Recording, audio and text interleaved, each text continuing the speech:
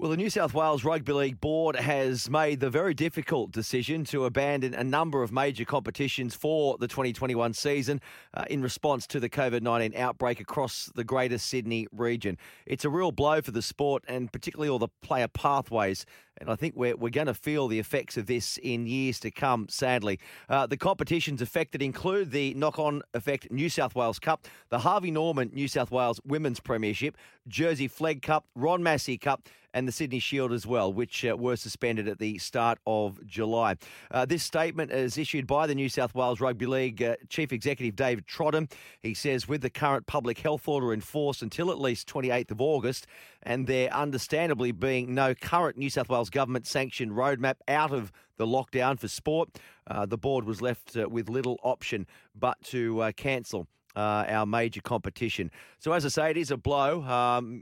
You keep in mind also that the New South Wales Cup particularly, they didn't play last year either. The New South Wales Rugby League continues to work with the Office of Sport, New South Wales Health and other winter codes to form a position on community sport with a decision expected on the 16th of August. Joining us on the line, a man that's been around the New South Wales Cup for many, many years. He's a director of the Newtown Jets, Albie Tallarico, who often joins us on a Sunday as well. Albie, thanks for joining us, mate. How you doing? I'm doing all right, but a little bit sad, unlike everyone else in rugby league world. We live and breathe by every Saturday at Henson Park, and it's our second season that we really have had such disruptions. We had such high hopes for this year with 2 beer, food and footy days ready to go. The Tommy Raudonikis Shield, we had so much about to happen. And unfortunately, yet again, we're stuck between the devil and the deep blue sea. But like everything in Newtown and other clubs like North Sydney and Western Suburbs, we will survive. And you're right as well. It's going to affect it not straight away, but in years to come, there's going to be that switch, and where we've had a good run of players with Newtown, and if you look with the second tier and Jersey Flegg up to Origin, and if you look at the trajectory of how the players go, the next couple of years are going to be very interesting for New South Wales. You're right, and I know, look, we've got to move with it. We've just got to deal with it. There's nothing you can do about it. But that doesn't take away from the fact that this really is a hammer blow to a lot of those clubs, like Newtown Jets. You obviously have other sort of revenue sources away from match day, but some clubs are much more better off than others. What are the main areas financially that you'll struggle with? With regards to Newtown, 70% of our income comes from game day. Losing 2 beer and 30 days. I mean, 2 years ago, 2019, we had 8,972 genuine souls at the football. We had more than that. But, it was our biggest gate and biggest day that we've had in the history since we've come back to second-tier football. So that's taken, about 17 years to build that. And full credit to those people that have kept it going. And I think that we would have easily, on both of the days that we had them scheduled for this year, eclipsed that number. I have no doubt. And it's not just that there's, we had it COVID not hit again, or we went 40 days without it. And we got this second wave. We were welcoming, of course, Tommy's partner Trish and his son down for the reunion day. 40 years against Parramatta. It's that's when we were last in the grand final. It was 1981. In the top tier, and we had a massive celebration plan for that. But I've read just recently that Phil Gould has made an approach to the NRL. About some form of a summer cup, maybe potentially some matches. I've just been in contact with him, and I've said they've got to be at Henson Park. We've got to wait. He said absolutely. He seems to think it's the perfect place. It's local, so you never know. I mean, if things turn around, something just may happen in the back end of the year. Well, I hope it does. I really do. I guess the only thing against that is going to be the temperatures too, isn't it? Later in the year. But also, mate, I guess you've got a feel for casual staff, grounds people, the vendors at various grounds as well. A lot of people out of work. Yeah, absolutely. I mean, I was talking to the boys from Western Suburbs. They've just secured Lidcombe Oval as a lease, which is fantastic for Western Suburbs, and they want to build on the past histories of the club there. But they had special matches planned against Canterbury and, of course, Mounties and also Newtown and Parramatta, which was always a very special game there back in the 70s, 80s. You recall, Parramatta never won at Lidcombe Oval. I think it was 17 straight losses against Western Suburbs or something like that. It was a magnificent record. And they wanted to replicate that. I speak to these guys, quite often. We're all really disappointed, but we understand it. It's just there's nothing you can do about it. But hopefully, if we can get something in the back end of this year, great. But we sit down and we'll plan out next year and we'll keep it going. And you know what? The Jets will survive. The Bears will, and so will Wests and many other clubs as well. I mean, the problem with a lot of the other clubs, they are balanced by licensed premises, and they're going to have a 3-month hit. And over the last probably 2 years, they've taken 6 months of hits.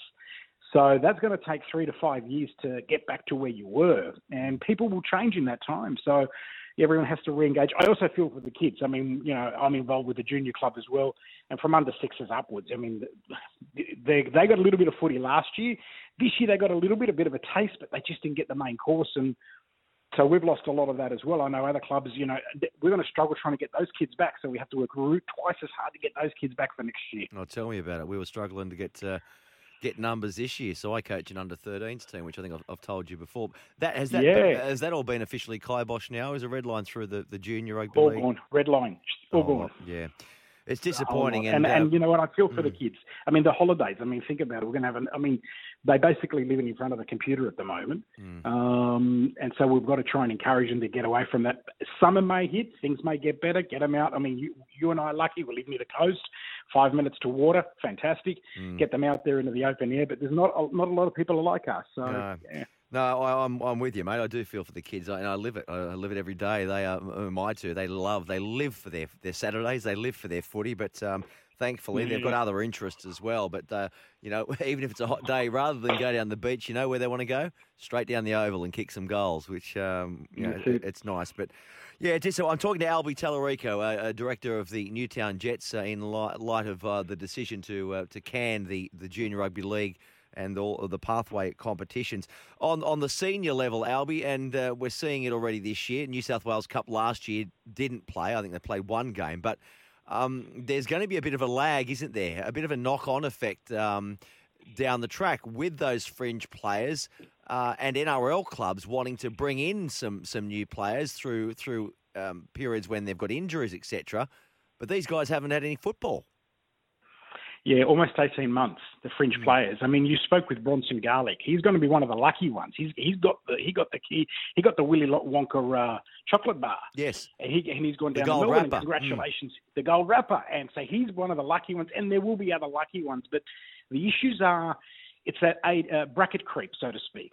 The ones that used to play flag or the next, they can't play that anymore. They have to step up because the age bracket. So something's going to have to happen, maybe an adjustment for next year. And I think that's the only way, because you're looking at some NYC, you're looking at Jersey Flag, you're looking at, SG Ball, Harold. There's a whole range of kids. I mean, there's a young lady on, she'd love that. I call her young Megan Barnes. Her husband coaches the SG Ball for the Roosters, has done for many years.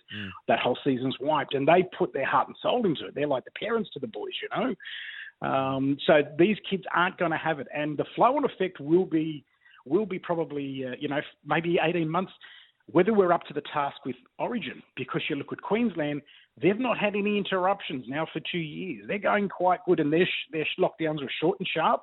Ours have been long and very, very, very planed out. So that's got to flow through. I think, however, we've got some great talent. That's the one good thing, and we've got all the infrastructure in place for the first time in a long time, and that's a bonus to the New South Wales Rugby League. They have done some good things in that space. But for me, it's getting the kids back with the football, and the top tier and the top tier and the bottom tier, just making them meet. And somehow that's going to have to happen. But it's going to be a very interesting and it's going to be a hard road, I think, for people like you and I. And what about the Fiji Silktails? They've been a revelation in the third tier Ron Massey Cup. I'm assuming they unfortunately have to return home, do they? Well, at the moment, they are staying out at Daceyville in the Police Boys club down there. They're staying down there. They're still running around, still doing a little bit of one-on-one training when they're allowed to. There is an outbreak in Fiji. They won't be going home. I'm hearing that if they're allowed to go home, they want to come back again for next year. But this is now their second season that they've been interrupted. And we had an international match at Kensington Oval. I think it was might have been Brazil and maybe Canada. I can't think of the two sides that played just on the Queen's birthday long weekend. And Taz Batiri, who I know brought all the boys down, and they sung a beautiful prayer at the end of the match. They bring so much to the table. They're such great guys. And let me tell you, there were people in the stands that were absolutely in tears because it was just one of those lovely moments. They bring community, so we can't afford to lose them. I'd love to see a Samoan side or even a Tongan side in that Ron Massey as well. I think that would be fantastic. Or a Pacific side. I think, if we can somehow manage to do that, that would be even brilliant. But that's still a bit of pie in the sky stuff. But they have been a revelation. They're good quality. They literally love rugby league. These guys just love it. And they were absolutely fantastic at Kenzo. And I've seen them play, and geez, they hit hard. You wouldn't want to be hit by them. No, that is for sure. All right. Well, looking ahead, mate, and finally, look, what are the plans for next year? Is there anything in place that, if this thing happens again next year, that'll be 3 years where the New South Wales Cup will have been canned. I don't know if there's anything we can put in place to avoid that possibility. Well, I suppose we've just got to follow the medical orders and follow try and get the numbers down as little as possible, get as many vaccinations, get all the players vaccinated, staff, administrators, anyone that's involved with it. And so if necessary, then we just have to have regular testing, fast testing, and maybe it's a question of playing not in front of crowds, and just have them at various times and maybe throughout the week, maybe not on weekends, and maybe there's the answer there. But that's the only way it could probably happen. It'd be just like the NRL protocols at the moment. It would have to be very, very strict. And if so, but the issue is those guys that are part-timers, they're back in the community. And that is the big issue because the second-tier players, I read about a young girl whose partner he got picked up by, I think, Wentworthville this year. Terrific player. We played against Newtown a few weeks ago when I called the game. And he was probably the second best on ground. And he was in the losing side. He made more tackles than anyone else. But he has a part-time job, so he has to try and balance that as well. So I suppose the answer is follow the medical advice, and hopefully we can, by this time next year, we're having conversations about how good the season is. Hopefully, mate. Let's hopefully so. Keep our fingers crossed. Thanks for joining us, mate, on Higher Ground. Anytime. There is Albie Tallarico from the Newtown Jets Rugby League Club.